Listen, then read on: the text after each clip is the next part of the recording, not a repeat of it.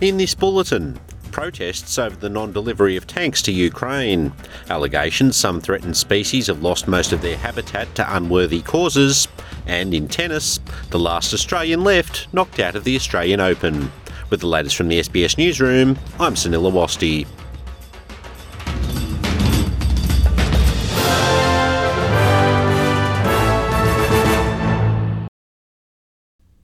Dozens of people have protested outside the European Council to call on EU foreign ministers to deliver German-made Leopard tanks to Ukraine. Germany's Leopard tanks, held by various European countries, are widely seen as the best fit for Ukraine, but Germany is yet to authorise their sale.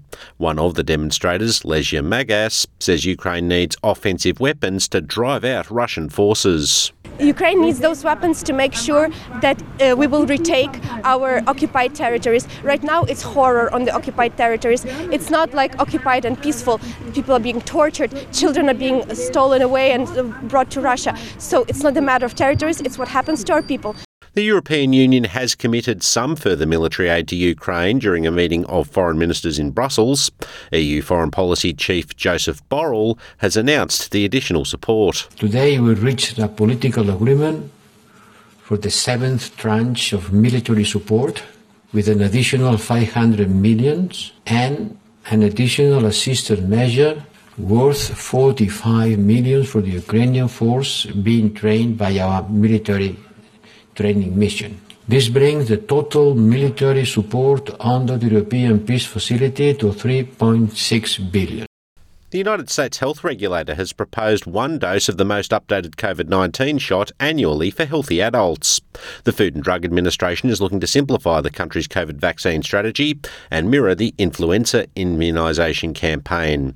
2 COVID vaccine shots a year for some young children, older adults and persons with compromised immunity have also been proposed. The regulator has also proposed the need for routine selection of variants to update the vaccine, similar to how flu vaccines are adapted annually. There is hope these reforms would contribute to less complicated vaccine deployment and improved vaccination rates, as public health and epidemiology expert Dr. Bruce Farber says. We need to do something different because right now it's confusing. The messaging has been very, very mixed and confused about how important the vaccine is. And one consistent, unified message with a standard schedule, I think, would make a lot of sense. Some threatened species have lost most of their habitat to developments considered unworthy of adequate federal investigation, a new study has found. The University of Queensland study says federal environment laws are so flawed they've provided no barrier to habitat destruction for species at risk of extinction. Under the Environment Protection and Biodiversity Conservation Act, developments deemed to have a potentially significant impact on protected species must seek further federal review and approval. Developments considered unlikely to have a significant impact can skip that step. But Natalia Maltz, who led the analysis, said significant impact projects are currently clearing just as much species habitat as projects considered low risk. The Environment Minister has pledged an overhaul of federal environment laws after the State of Environment report detailed shocking declines in native ecosystems. Tennis champion Novak Djokovic has defeated Alex de Minaur at the Australian Open with a ruthless 4th-round display on Rod Laver Arena in Melbourne.